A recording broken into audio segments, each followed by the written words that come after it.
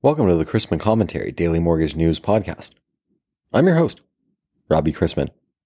Topics on today's episode include Halloween fun, my interview with Andrew Lippitt, CEO and founder of Secure Insight on the need for fraud tools in a down market, and it's Fed Week with the latest rate hike decision due on Wednesday. Thanks to this week's podcast sponsor, Candor Technology, home of the one-touch underwrite, supporting lenders from point of sale to post-close QC to reduce repurchase risk, increase underwriter productivity by 400%, and decrease turn times by 10 days. At the ready for tonight's Halloween fun, polls seem to indicate that the most popular treat is Reese's Peanut Butter Cups, followed by Reese's Miniatures, Twix, Kit Kat, and Snickers. Regardless of treats being handed out at doorsteps, there are ticks in an unfortunate affordable housing situation that is an example of the difficulty of implementing housing programs. About 5,600 people live in the ski town of Vail, Colorado, but during the busy season, thousands of people work there. And there aren't enough nearby places to live for that workforce.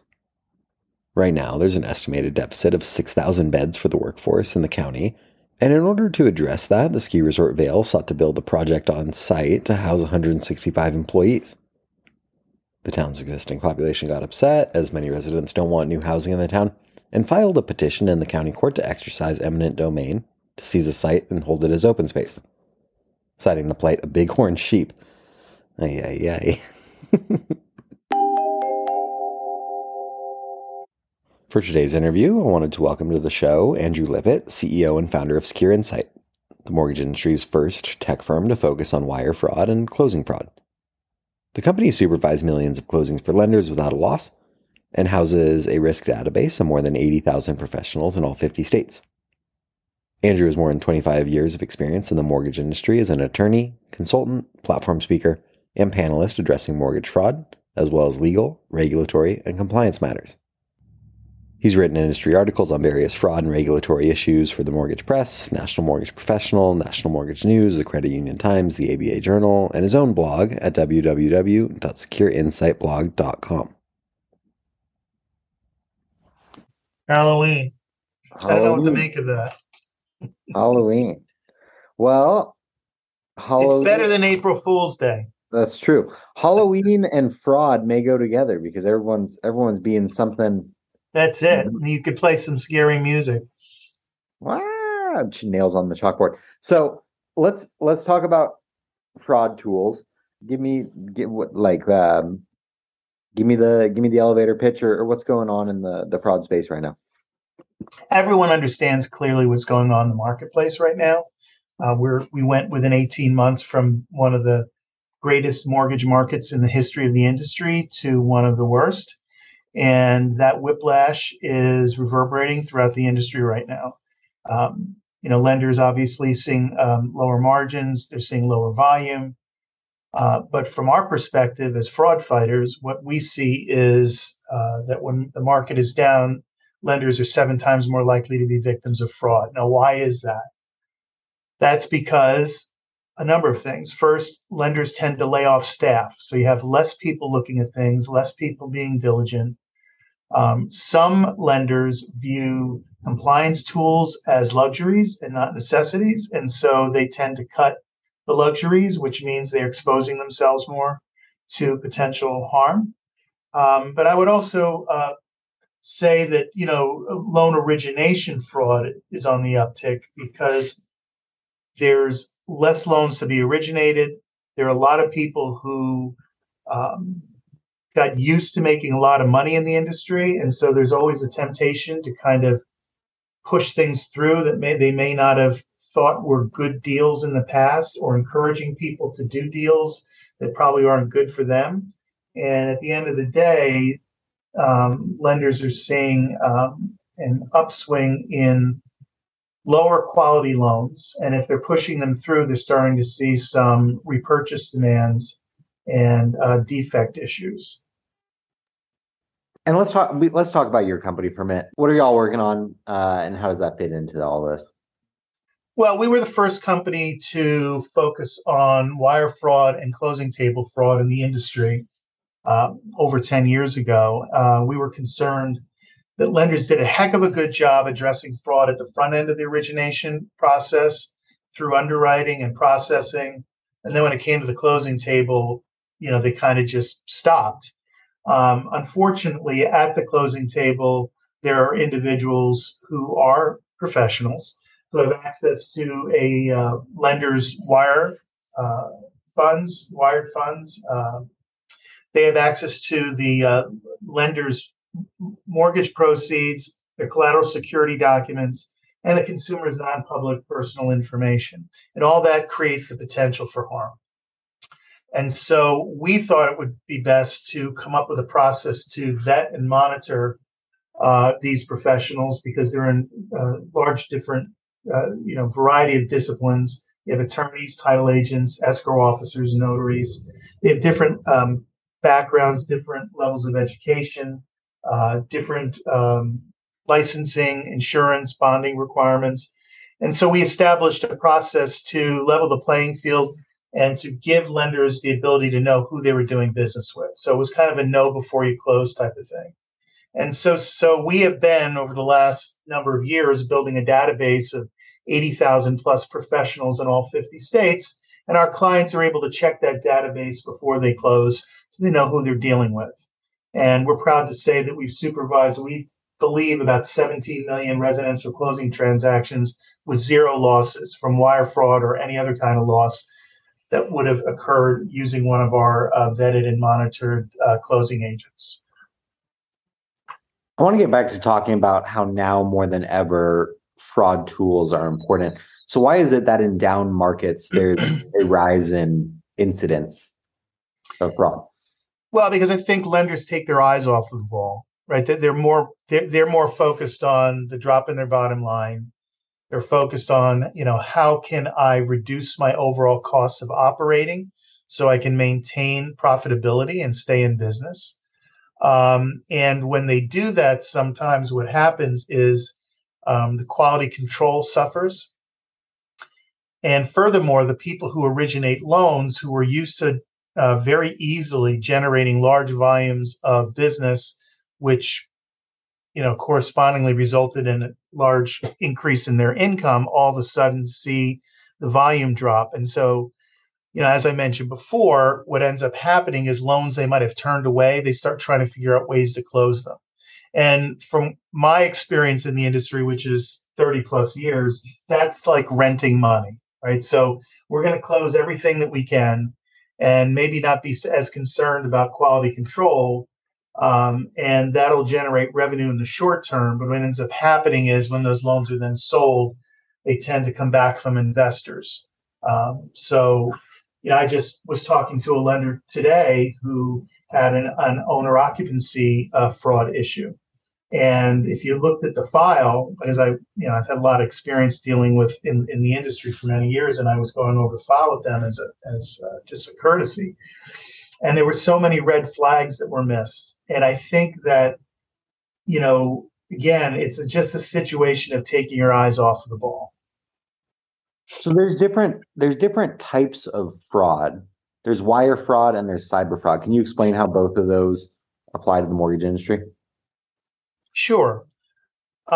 Well, wire fraud very specifically involves someone stealing wired funds. And usually that's done through intercepting and changing wiring instructions sometime before the closing. And it can impact either the settlement agent, or it can impact the lender, or it can impact parties to the transaction, the real estate agent. Somehow, some way, someone has been able to hack into an account, disguise themselves as one of the parties, substitute wiring instructions, some money, whether it's the mortgage proceeds from the lender to the table, or it's from the table out the door to various parties. Somewhere, somehow in that process, that money is intercepted by the wrong party and the funds are stolen and they're lost.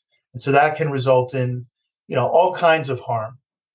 And so that is the type of significant loss, the theft of funds through wire fraud, that has the biggest impact on a lender, although it's the lowest incident.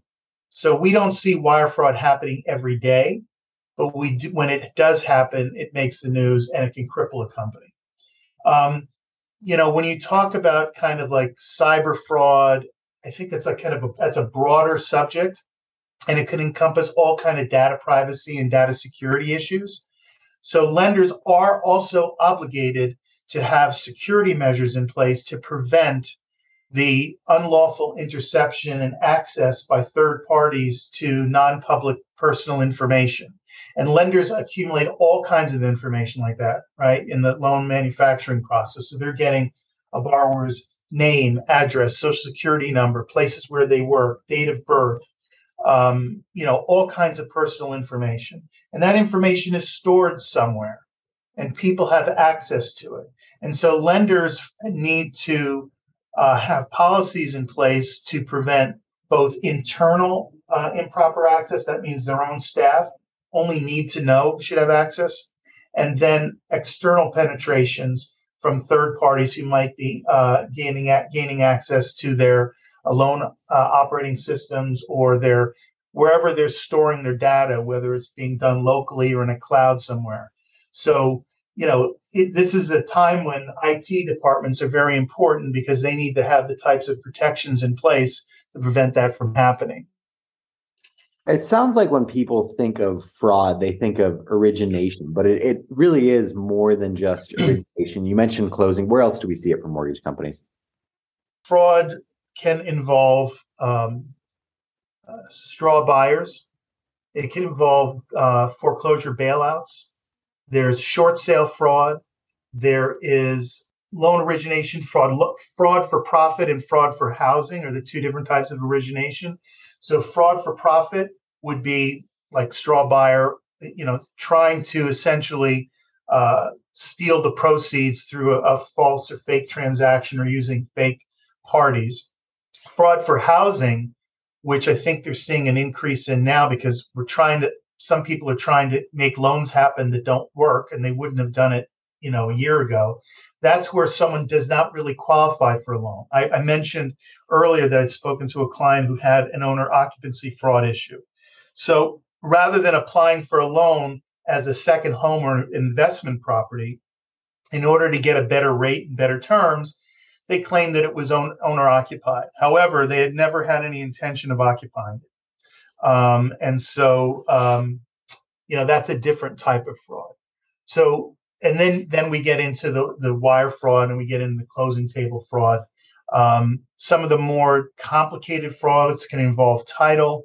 We've seen in the past incidents, for example, where title policies have been modified to remove existing liens, so that at the closing table, the liens are not paid off, and the money's then stolen or taken either by the settlement professional or someone else.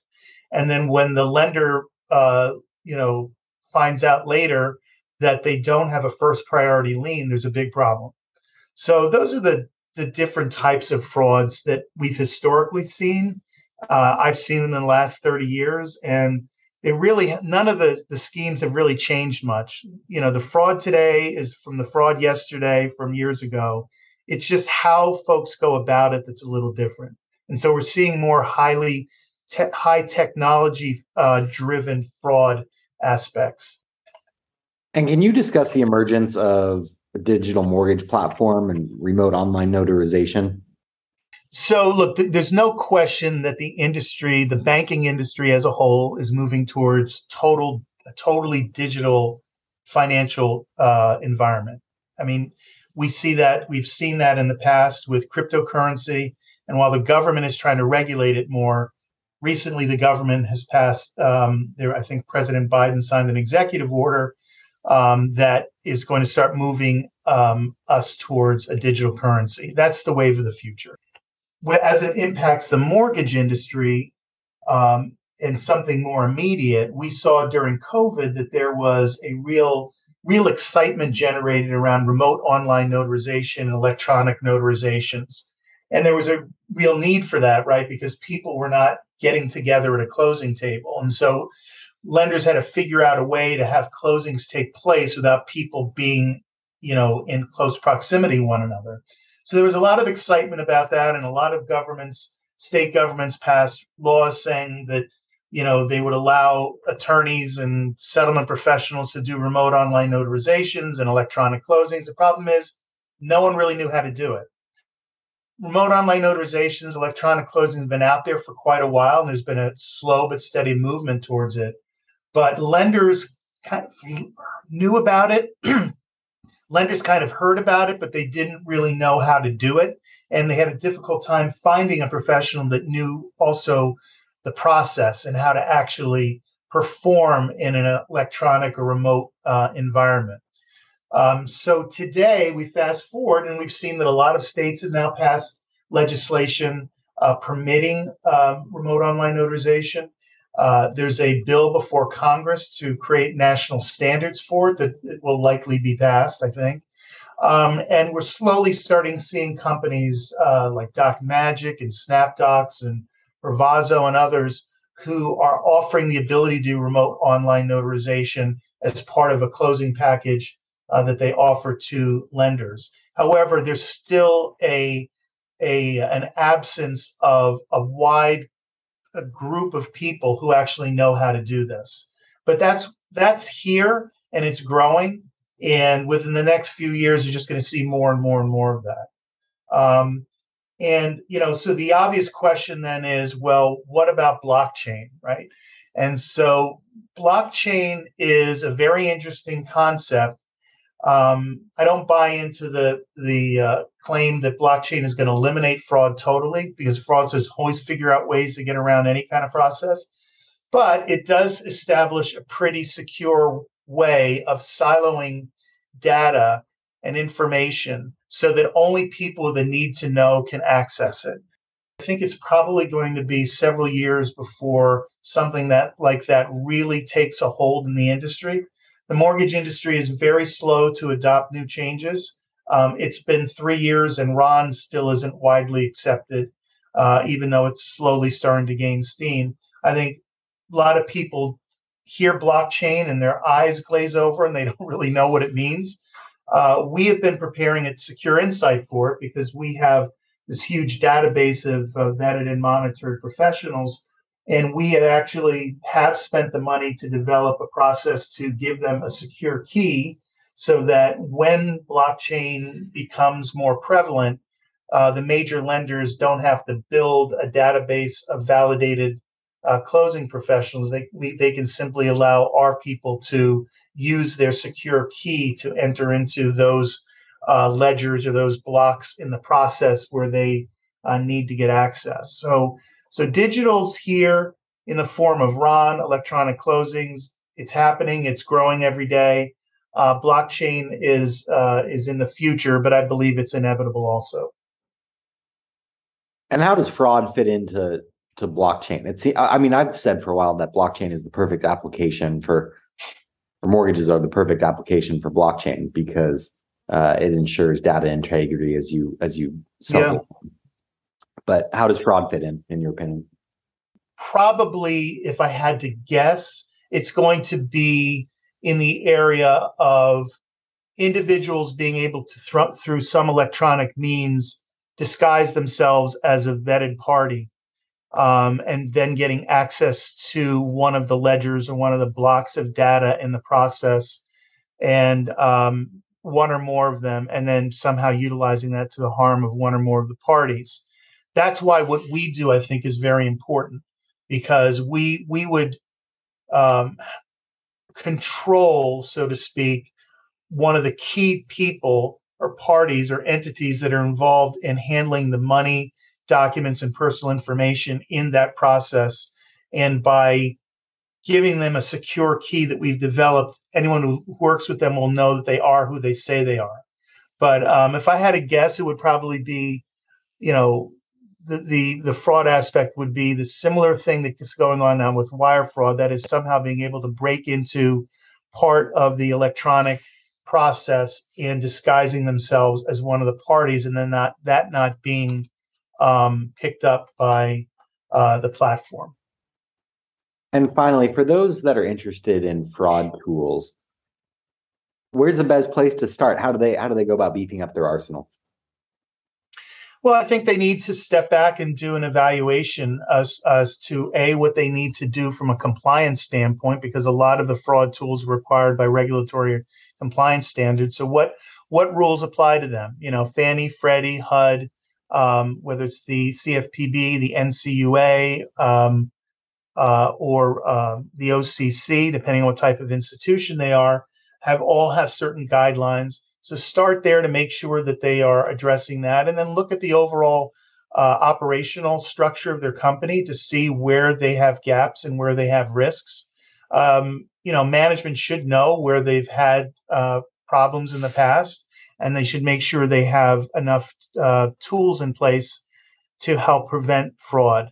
When it comes to closing table fraud and wire fraud, I think the evaluation has to be, do we have the ability, do we have the funding, do we have the subject matter expertise to be able to do this ourselves? And I think for most people, the answer is going to be no. They need to focus on originating loans and sales and dealing with operational issues. And it's much easier to outsource closing and wire fraud and closing fraud to a third party such as Secure Insight. So we found that in the past, that most people, when they did the evaluation, how much will it cost for us to really do this? How efficient and effective will it be? Will it pass muster in an audit? And then when they compare it to being able to outsource, they realize that it's just much easier to turn over to a trusted third party. Awesome. Andrew, thank you very much for the time today. Appreciate the discussion. Thank you, Robbie. Pleasure being on your show, and I hope we can get a chance to talk again. Sounds good. Turning to the markets, the Federal Reserve Bank's Policymaking Committee, the FOMC, is expected to raise rates at its November 1st and 2nd meeting and keep a hawkish tone with a steady stream of inflationary data coming in since the September meeting. Expectations are for the FOMC to keep its options open rather than provide guidance that the pace of rate hikes is slowing down in December. There are no new economic projections released at the November meeting, so all the action will be in the FOMC statement and Chair Powell's press conference. Kansas City Fed President George is seen dissenting in favor of a smaller rate hike, and it's also been observed that in recent weeks, Vice Chair Brainerd has voiced concerns over the pace and magnitude of the global monetary policy tightening underway, and San Francisco Fed President Daly said there at least should be a discussion about slowing down the pace. Chair Powell is expected to highlight a wait-and-see stance about the December meeting decisions. Treasuries sold off to close last week, snapping their 3-day streak of gains. The contradictions in the U.S. economy keep piling up. Economic output rebounded following 2 quarterly contractions, inflation remains stubbornly high, but unemployment is at historic lows. The U.S. economy returned to growth in the third quarter after 6 months of decline, but there were also signs of a slowdown as the factors underlying the 2.6% GDP growth aren't robust enough to dispel recession concerns. Economists point to how the 2.6% increase in GDP in the third quarter has more to do with rising exports than anything else. The Commerce Department report also revealed that one measure of inflation fell in recent months. No matter how you slice it, recession avoided, recession still coming, recession avoided and still coming, it's still a very strange economic situation. And it's bad news for economic officials fighting inflation. Prices, as well as wages, are still rising quickly. The combination of the rising cost of living and the Federal Reserve's ongoing attempts to tackle it by hiking interest rates, thus strengthening the dollar and hurting exports, is still predicted to cause a recession. The highlights of this week's economic calendar include Wednesday's FOMC events and Friday's October payrolls report. Economic data of note include Chicago PMI, ISM PMIs, construction spending, JOLTS job openings, ADP, challenger job cuts, trade productivity and unit labor costs, and factory orders. Besides the Fed, the RBA and BOE will release their latest monetary policy decisions. The week starts with a whimper, however, with the only data point coming in the form of the aforementioned Chicago PMI later this morning. We begin the day with agency MBS prices worse about an eighth, and the 10-year yielding 4.04 after closing last week at 4.01%. Let's wrap up with a joke and some housekeeping. I went to the cemetery last weekend to lay some flowers on a grave, and as I was standing there, I noticed 4 grave diggers walking around with a coffin. 3 hours later, and they were still walking around with it. I thought to myself. They've lost the plot. Oh, that's a good one. Thanks again to today's podcast sponsor, Candor, home of the one-touch underwrite, supporting lenders from point of sale to post-close QC to reduce repurchase risk, increase underwriter productivity by 400%, and decrease turn times by 10 days.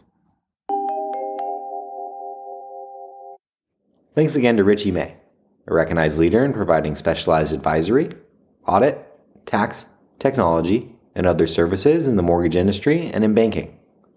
To learn more, visit richiemay.com. Questions about the podcast or sponsoring opportunities? Send me an email at robbie@robchrisman.com.